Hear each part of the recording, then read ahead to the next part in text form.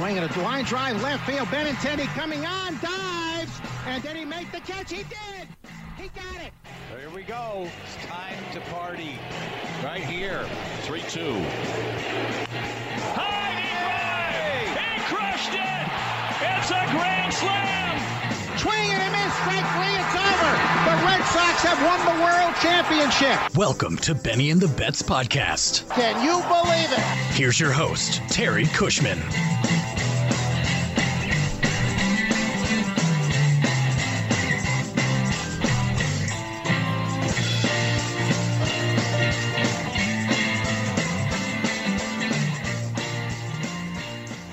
Good evening, everyone, and welcome to another episode of the Benny and the Bets podcast, covering Boston Red Sox baseball. The season is over. The Red Sox end the season with a 23-37 record. Or, excuse me, I think that was 24-34, but who's counting at this point? The Red Sox are in last place. They did win the series against the Atlanta Braves, taking 2 out of the 3. Tons to go over this show. It's going to be a different format. We're going to be getting into some Roenicke Alex Cora talk. We'll rehash some Jackie Bradley talk, the plausibility of him coming back, and then what next year's starting rotation might look like as the Red Sox open the season. So with me tonight from Saugus, Massachusetts, Al Nahigian. Al, how are you? I think you know the answer to that question. I think you know the answer. Yeah, and it's got more to do with the Celtics ending their year. Yeah, that's too bad because they could have won the series 4-0. Dropping a couple of games, or at least 5-1. 4-1. And isn't it funny that the Celtics and the Red Sox end their series in the same day for the first time in ever? Yeah, that's pretty tragic. So, joining us tonight, also from Providence, Rhode Island, Charlie Smith. Charlie, how are you? I'm struggling a little bit today. So I literally thought, all right, you know what? The Celtics have got to win Game 6, so I don't have to worry about that game. Then that happened. Jimmy Butler's a piece of trash. Can't stand him. And then the Red Sox had a perfect opportunity to throw Matt Hall in it and blow an 8-run lead, and they didn't do it. So I unfortunately did not finish with the record that I thought was going to happen. I was 1 win, 1 loss off. When everyone thought I was an insane nut for projecting 23-37, they go 24-36. So they had 2 more losses, Terry. They did have a full 60. It sucks. It hurts. It's just, I don't know, man. I feel like at this point, a lot of people have given up on the Red Sox, and they're like, all right, hopefully the Bruins will do good, and that happened. And then the Celtics, well, that happened. So now it's just, the Patriots won, so that was good. Yeah, Raiders were undefeated coming in, so they should probably glide into the postseason anyway. But the big news of the day for the Red Sox: Ron Roenicke fired as the manager, will not be back in 2021. Now, you guys do the Sunday show. Andrew and Jason do the midweek show. It was like 2 different shows in regards to Roenicke and, what the plan might have been for him next year. You guys were, kind of expecting him to be back. The other show, not so much. Matt Quatrero has been my leading candidate all along, but admittedly, as the season went on, I was more, thinking, well, maybe Roenicke is kind of winning these guys over. And it seemed like the decision was made a long time ago that they would be telling him on this day he wouldn't be back. So, Charlie, what are your thoughts as far as that news being dropped today? I'm shocked because I feel like if you fire Ron Roenicke at the end of 2020, you're trying to pass blame on something pass the blame on someone that literally had nothing to do with this season.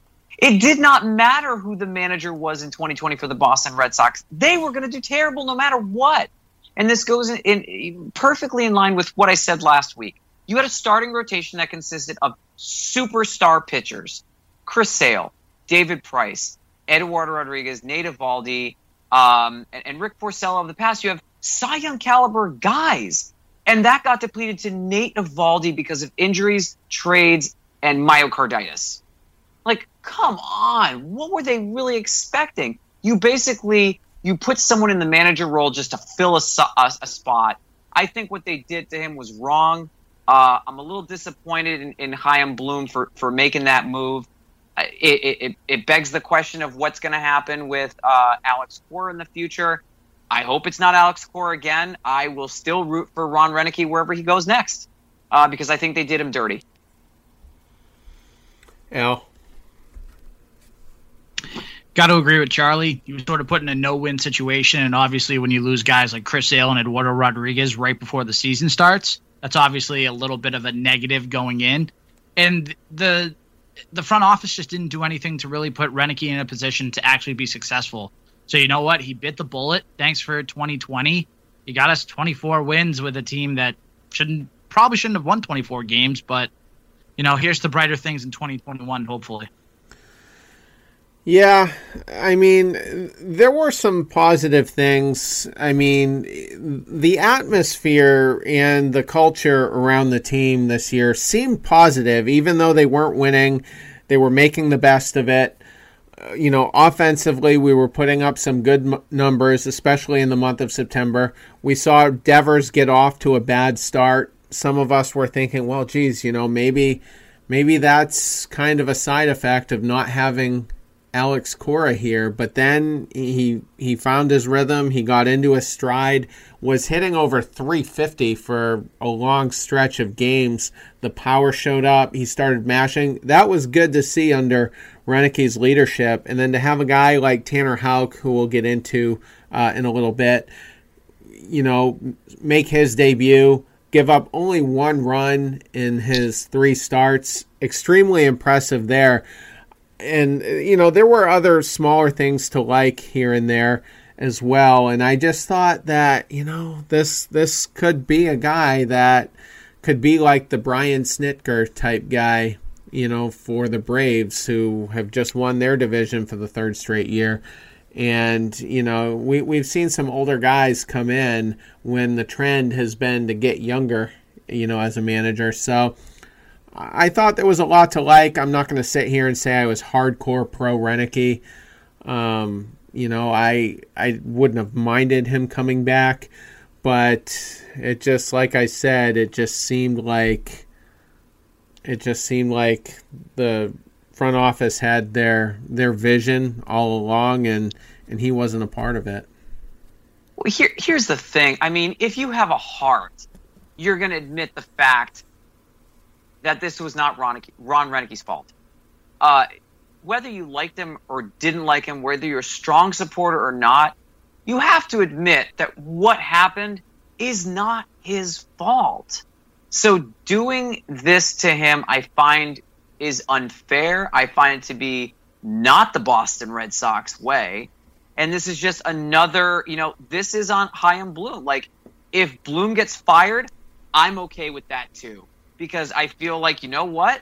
You're blaming the manager of your team for failing? How about the fact that you did nothing this year?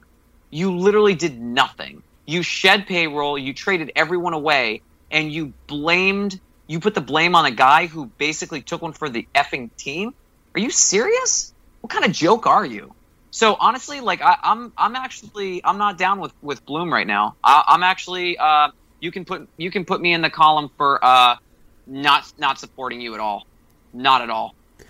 I think they should have been a little bit more transparent with Roenicke from the very beginning. They were considering other guys. Like, we heard other names getting kicked around. There was a guy from the Diamondbacks organization that they were interested in back in either February or March. I forget his name. He was from Colombia, the South American country. We heard Matt Quatrero's name, kicked around. the Rays didn't want to make him available. They had the right to, because the season was about to start, so they thought, the virus hadn't kind of taken over by that point yet. But they could have been at least a little more transparent with him, because he didn't automatically get the job because of those other names floating around. So that might have been the way to go. I think Bloom has done a good job positioning us for the next several years, so I can't say I'm not a Bloom guy. I'll get into something about him later where potentially, I might get a little upset, but I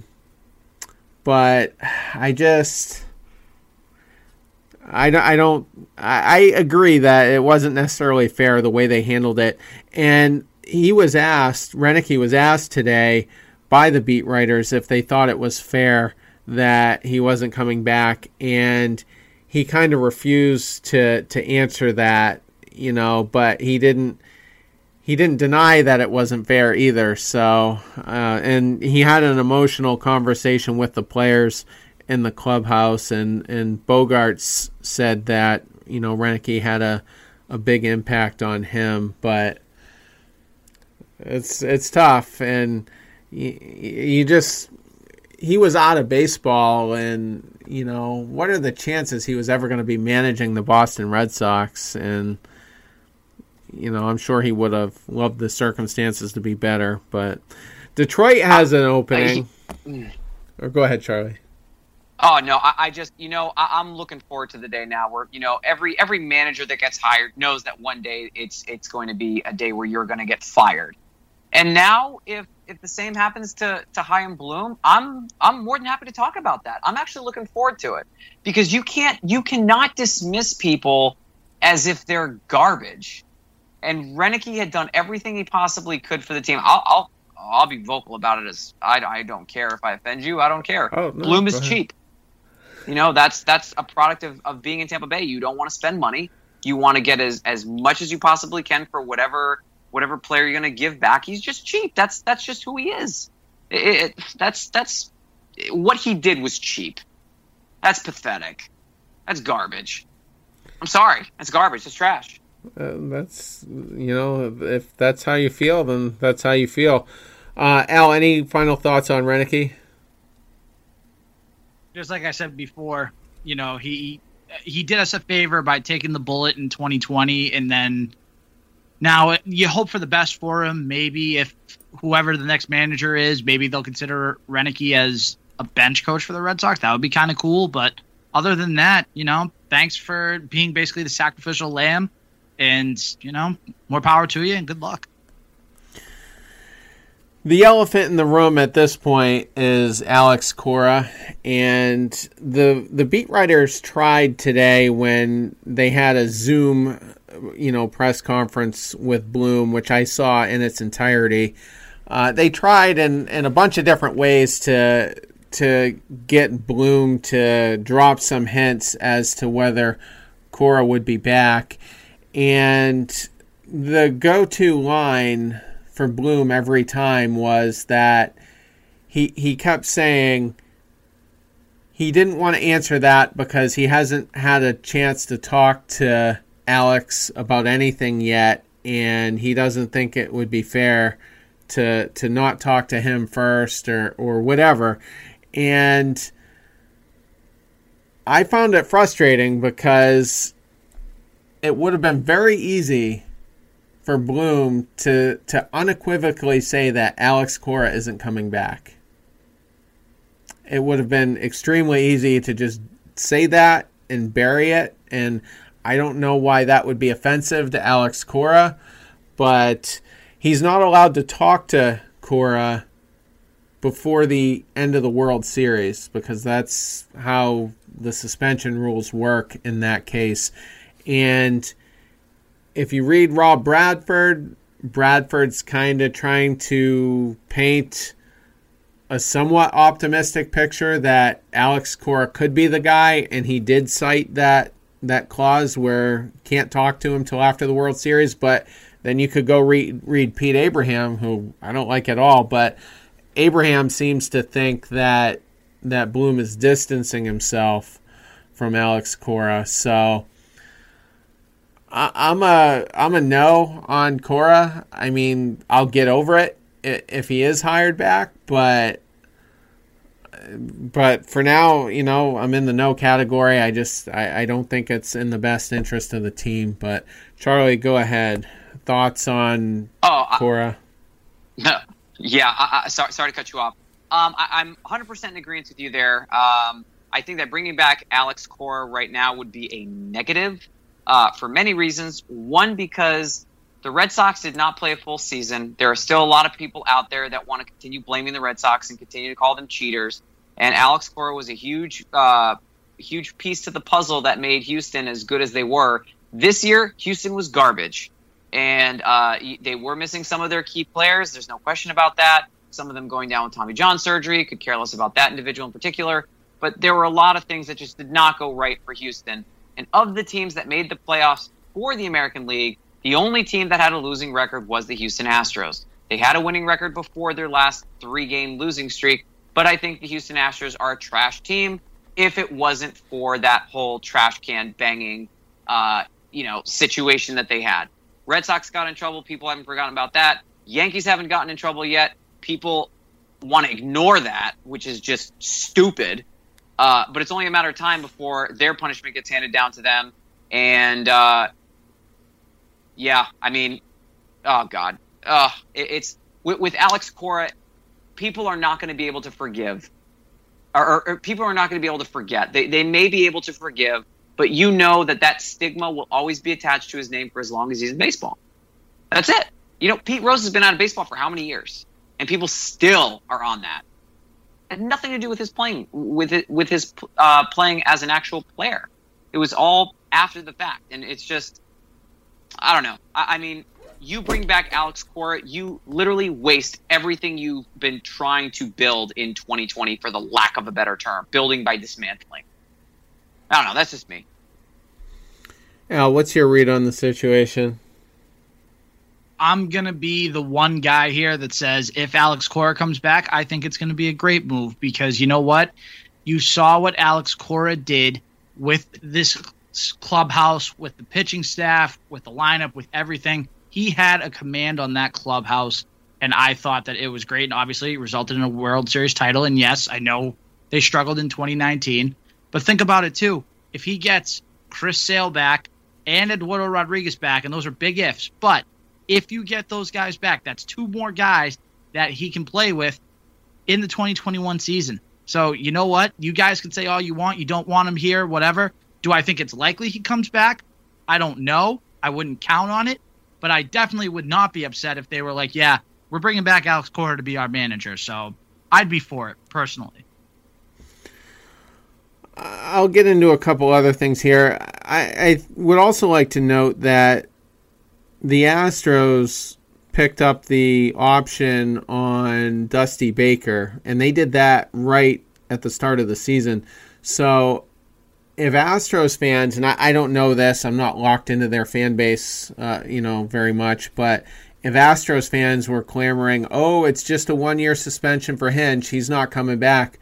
Well, he's definitely not coming back, because, they did pick up the option for Baker. But so they don't want to deal with the optics of bringing back a convicted cheater, so to speak. And I don't know. I just don't think it would be wise on Bloom's part to have him come back, have them get caught doing something stupid. And what I mean by something stupid is something that wouldn't even be cared about under any other circumstances had it not been, the Red Sox committing the minor violation, because it was the Red Sox. It's just going to get blown up. And we saw Lunau get suspended and then ultimately fired. I don't know if Bloom really wants that hanging over his head if he's got Cora playing for him. Now, do I think Cora would cheat? Probably not, but it's still a liability one way or the other. Another thing Bloom said today, he said that it's going to be a while. This process is going to be a while, And he even said further that he's not going to have a lot to say about it during the process. So if it's going to be a while, I mean, we're talking 30 more days. That fits the Cora timeline, as to when he could be back. It's just another thing you could read into as well is he thanked Roenicke for everything that he's done for the organization. He wishes him well in whatever he does. So you could look at that as if to say, well, if Cora's coming back, Roenicke's not going to be the bench coach, because I would expect him to be. So, if he's not going to be with the organization, maybe that's a subliminal message that Alex Cora won't be back. I don't know what to make of Chaim Bloom, but I'm going to say this about him. If Cora ends up being the guy, and he was just completely coy about it all along, especially after pouring cold water on it in April and May when he had previous interviews that, Cora got fired for what he did in Houston, nothing to do with what he did here. I'm going to have a lot of trust issues with Chaim Bloom when it comes to integrity and credibility.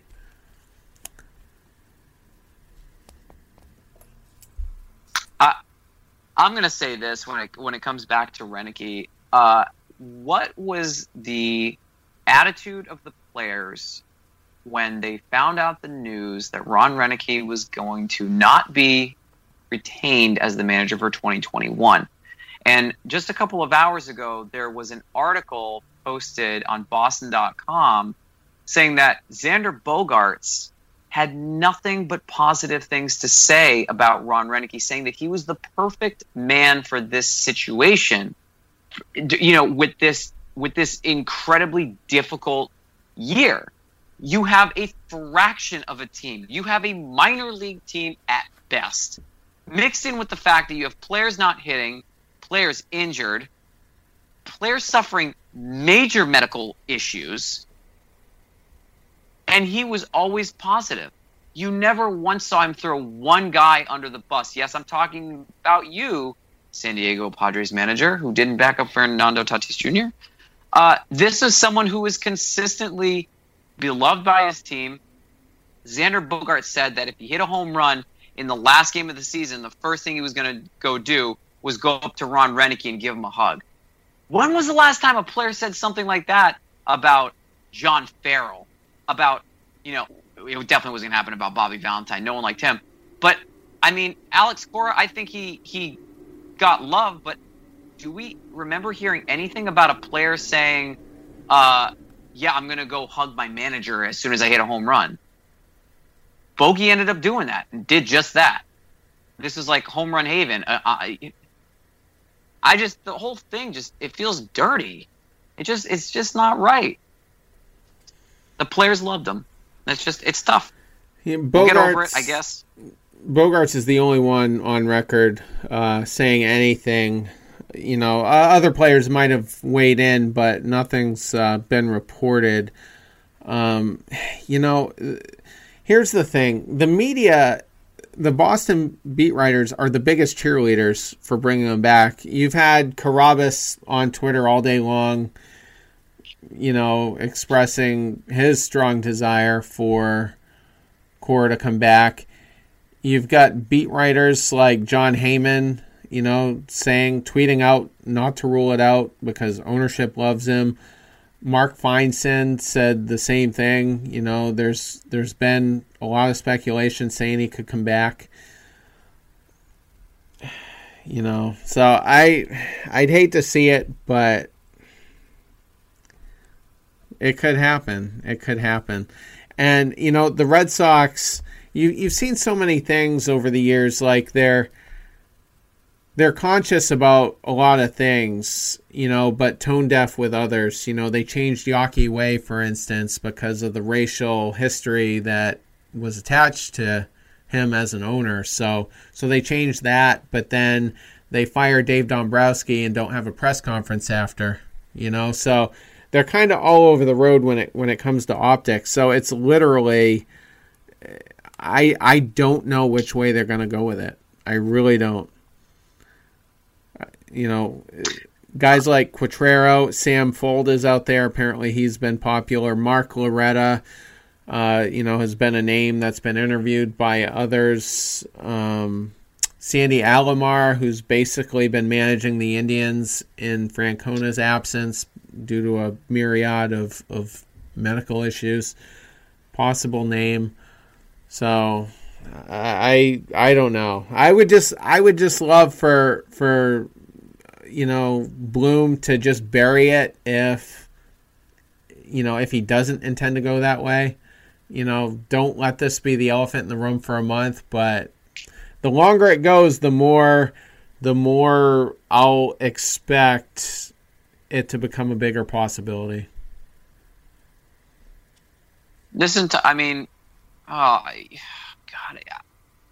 Whatever team he goes to next, in whatever capacity, I'm saying this now, whatever team he goes to, I will support Ron Roenicke. I don't care. If he's a Yankee bench coach, I will still support Ron Roenicke on the Yankees. Will I be happy about it? No. Will I still have a lot of respect for him? Absolutely, because he literally was told, all right, we need you to eat this shit sandwich. And he said, okay. When other managers would have been like, no, not going to do that and ruin my record, ruin my numbers. But he thought about team first. Not a lot of managers do that. I think this is one of the reasons why Jason Varitek was like, you know what? Yeah, no, I don't want to manage the Red Sox this year because I'm not trying to get shit canned after 1 year. And I don't think the Red Sox would have let Jason Varitek, who was a fan favorite, take that role. I think they wanted to give it to someone who they possibly thought, okay, if he gets discarded, will we miss him that much? Will fans miss him that much? Because they couldn't do that to a fan favorite player. Tech, no. Wake, no. Pedro, God, no. It's just no. They gave it to someone who they were not as romantically, intimately involved with. Ron Roenicke was a very short-term relationship in the eyes of the Boston Red Sox, as evident by their move that they made tonight. Or excuse me, today. Shouldn't say tonight. Today. Right. And when I heard it, I was shocked. Because let's be honest, if you're romantically involved with someone, we're going to pretend this is a relationship, it's really hard to let go. It really is hard. If you're just casually dating, and that's kind of how this was looked at, it's a little bit easier to say, let's see what else is out there, because I'm just not getting what I need from this relationship.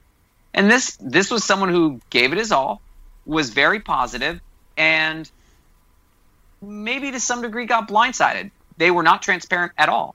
And I'd be lying to you if I said even 5% I thought he wasn't coming back. I thought you've got to give him a full year, a fair chance to be the manager, not this half-assed BS 60-game season that you knew was going to be garbage. Come on. You did him dirty. That's it. And that's going to be a strike on Chaim Bloom. If Chaim Bloom never wins a World Series as a member of the Red Sox, I hope he's never a GM anywhere ever again. I'm going to be vocal about this for the rest of my life. Yeah, I hope he doesn't do it. I did do a poll earlier. 79% of the Red Sox fans who answered it would like Alex Cora to be back. So we're in the minority, the huge minority there. And let me also say this, because you did kind of touch on it. If they said tomorrow that Cora wouldn't be back, the attention would immediately get turned to Jason Varitek. Like, that's who the fans would clamor for. You kind of touched on something there, Charlie. I don't think Bloom would do that because he's not going to want a popular guy in there. Because if the team is expected to do well next year, they make some acquisitions this winter, and the expectations are higher, and then it flounders, the fans are going to love Varitek, so they're going to turn on Chaim Bloom. They're going to blame it mostly on him, and that might be fair anyway, but they would do it regardless because of their love for Varitek. And so I don't think Bloom would want to, put himself in a spot like that where, he's just going to lose the popularity contest every time. So I think he would go after, one of those candidates that I mentioned. But I did not know that you put a poll up today. I was working all day today, so I didn't get a chance to see what was popping on popular Twitter pages like yours. I did not know that 78% of people are completely incompetent. If you guys think that putting a person who's already been in trouble more than once for more than one team, these are the people that care about winning and they don't care about etiquette and I think respect and love for the game.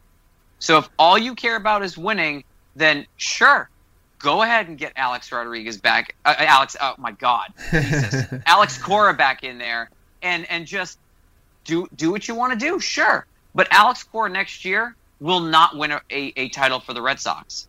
In fact, it won't matter which manager is in Boston next year. They're still not going to win a World Series title next year. And this is why it made sense to keep Ron Roenicke there. If you had a stroke of common sense, Chaim Bloom. Yes, I'm talking to you, sir. This team is not going to win 100 games next year. And I'm going to come out with my season projection for wins next season. I know Al's going to be listening real closely to that one, too. JK, buddy. But this is not going to be a team that goes very far next year either. Why? Because I don't know how many more additions you can make to this team before injuries and bad luck also strike this squad. I'm just being realistic. I'm being realistic as hell. Well, or go ahead. Go ahead. No, please. Well, I'm a little more optimistic because I think the Yankees are going to have all sorts of issues, especially with health, and they've got a luxury tax crunch that they have to deal with. And especially if they're going to give LeMahieu big money on at least an annual basis, so that would leave Toronto and Tampa. It's going to be an insanely competitive division because all four of these teams, I think, are 500 or better capable, barring just severe underachievement or, like I said, a rash of injuries. But we'll get into the rotation here in the end, and I'll further bolster my case there. But yeah, let's just kind of move on because I promised Al we would be done by 11.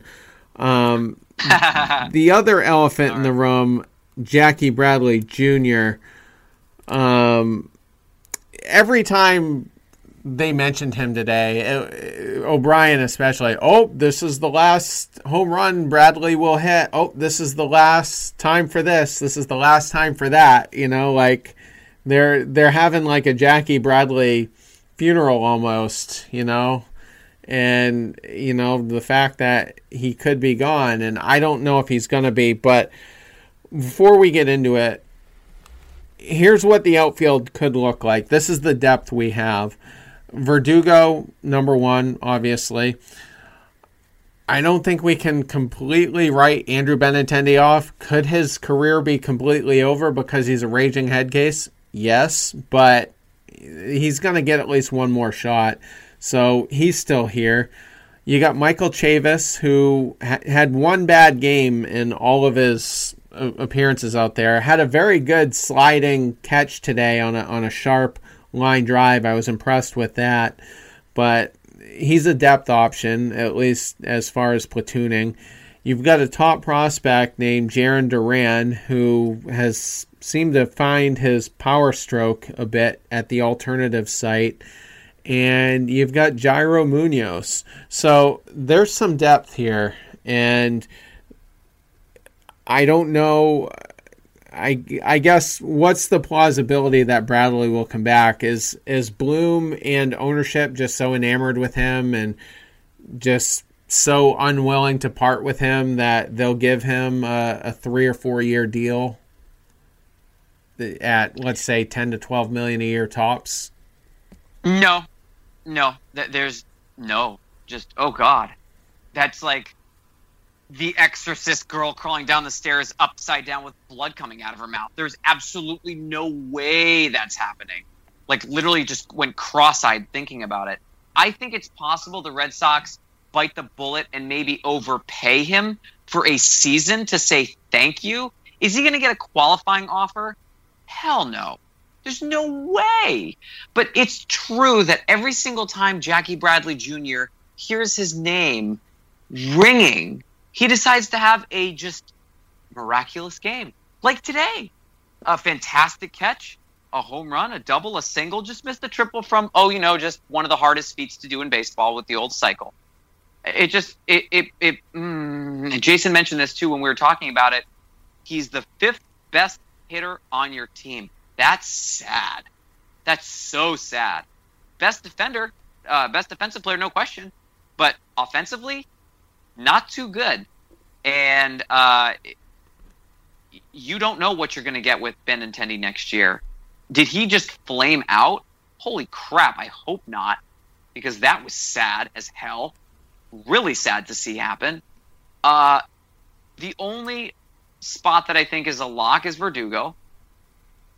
And I think the Red Sox have to be diplomatic and say, you give Jackie Bradley a 1-1. You give him a year where you pay him a crap load of money.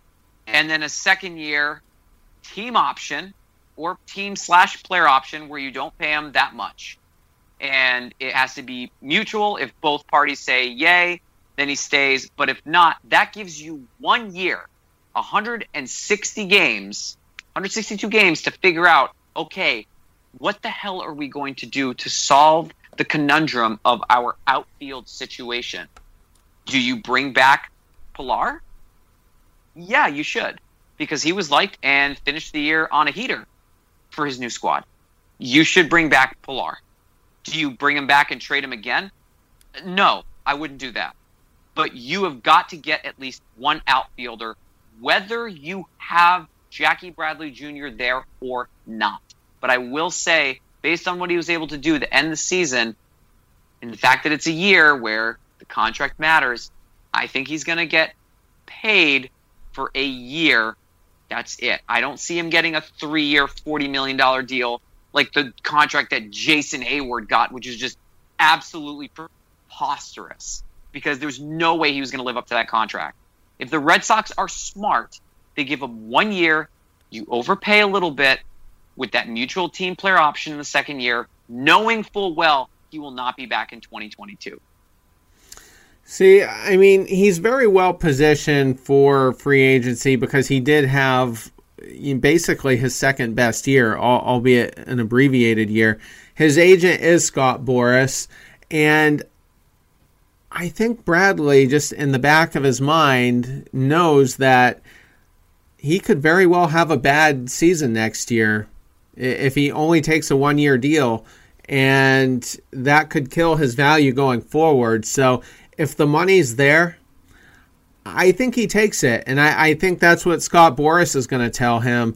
And I guess I'm just now kind of talking myself into the front office just isn't going to want to pay him because, I mean, JD isn't opting out. So, that money is staying on the books. So why add? And I think Bradley, his market is in the $8 to $12 million a year range, somewhere in there. So I think he could very well, I don't think he's quite 30 yet. He could get at least a 3 or 4 year deal. It's not going to be, earth-shattering money. I mean, for comparison, the Yankees second baseman there, I just mentioned him, DJ LeMahieu, he signed a 2-year, $24 million deal, so $12 million per season, and he was 3 years removed from winning a batting title in the National League. So I think 12 a year is the top of the market for Bradley, and it could very well be on the $8 million end, but I think he's going to want multiple years. Al, what are your thoughts? You know very well how I feel about Jackie Bradley Jr. I think he definitely wants to test the free agent market. I mean, he's made it very clear from everything he said the last about week or so. It has made it sound like he wants to at least test free agency and potentially be out of here. So you know what? If he's out of here, good riddance. I'm glad you played really good defense in center field for all these years. You're a Gold Glover. We can't take that away from you. But you know what? Take your inconsistent bat, get out of Boston, and let's build for the future with Verdugo, Duran, and all the other guys that you mentioned before. Because you know what? I am so sick and tired of seeing the most inconsistent 240 to 250 hitter I've ever seen in the outfield. Yeah, I mean, I don't want him back personally, but I'm just trying to figure out what the front office is thinking. But anyway, Charlie, any more thoughts on Bradley? I think you're on mute, bud.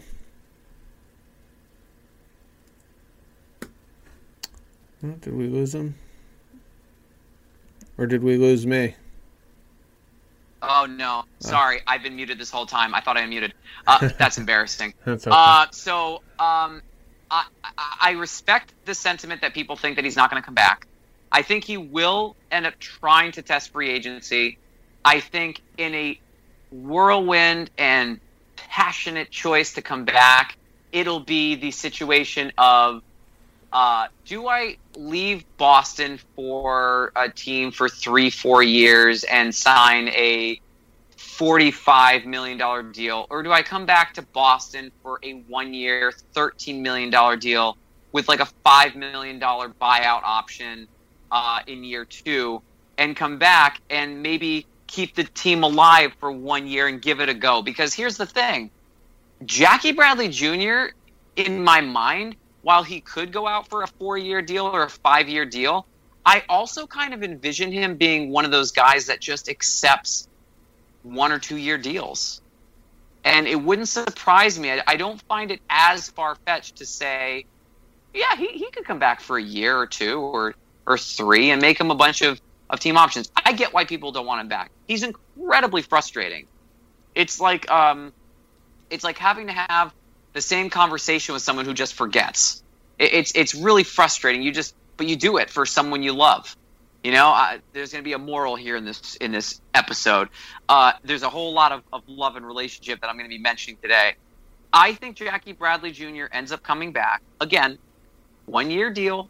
He gets overpaid a little bit. And this is going to be Bloom's attempt to try to regain my trust here with him. Because right now I don't trust Bloom. Where the hell? Where the damn? So where else would Jackie Bradley fit? He could fit great on a bunch of teams. But I don't know. Yeah. I think bringing him back for a year could be interesting. I'll leave it there. Atlanta might have a need for him, ironically, depending on what they do with Markakis next year, who's right around 40 years old. But we'll see. He, at the very least, he's going to test the market, and my expectation is they probably do, look for internal, options. So, wrapping it up, I want to just talk about what next year's rotation could look like. Here's how I've got it written down. And spoiler alert, I don't have Chris Sale in it right now because I don't expect him to be back until at least June or July, based on the normal recovery time from Tommy John. He will be in it, but to start next season, this is how I have it looking. In the number 1 slot, we have a free agent to be named later. So whether that's Lester, Bauer, I'm starting to think Bauer's going to stay with the Reds, but for now, it could be a guy like him. Maybe Jake Odorizzi on a 1-year deal to kind of, rebuild his value. There's some familiarity there with Bloom, from the Tampa days. Dave Bush could fix him. So be it. There could be trades. We could get someone via trade. But in the 1 slot, I have a free agent to be named later.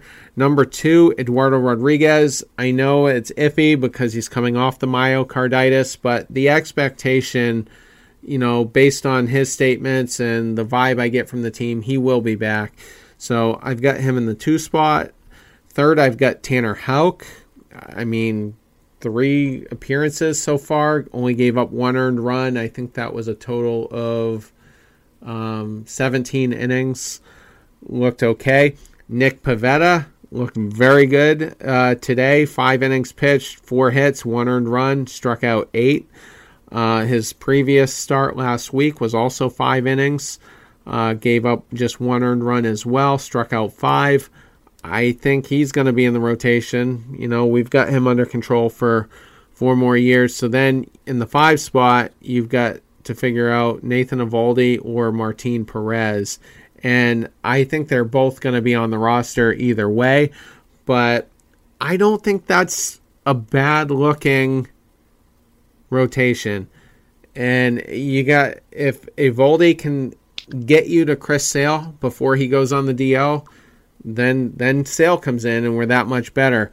Brian Mata could be up in the second half as well. He is our top pitching prospect. If everybody's enamored with Tanner Houck, we got a guy who's supposedly better down in the minors. So I'm an optimist when it comes to competing next year. I think the lineup's going to be good. I think JD will be good, but or better. I should say better. But I got a new take on JD Martinez. Oh yeah. I think that. Oh yeah, and it's not because that dummy wrote that silly review. But I'll say this much. But thank you for keeping me fired up, whoever you are, Rando. JD Martinez had a piss-poor season. There's no question about it. There's no way around it. We all know this. But wouldn't it be funny if JD Martinez was on the inside and kind of knew, you know what? If I suck this year on purpose, yes, I'm going to catch a lot of flack. But next year, I'm going to come back with a vengeance, and we're going to be better. But if I help the team suck this year by just not hitting anything, we'll get a better player potentially in the draft. Now, hypothetically speaking, this player may not ever see time in Boston when JD is there. But who knows if the next player you end up drafting ends up being someone like Alex Rodriguez, who ends up just flying through the minors. Literally flying through because you're that good. Then I could potentially see, okay, JD Martinez took one for the team. Now, it's completely far-fetched. It is what it is. I actually see one of the members of the Yankees joining the Red Sox, possibly a little bit of an overpay for 1 year, but just until we get Chris Sale back and we know what we're getting. Because, like you mentioned, Terry, a great call-out. I don't have Chris Sale in my starting rotation next year either, and I have 3 of the guys that you mentioned in there.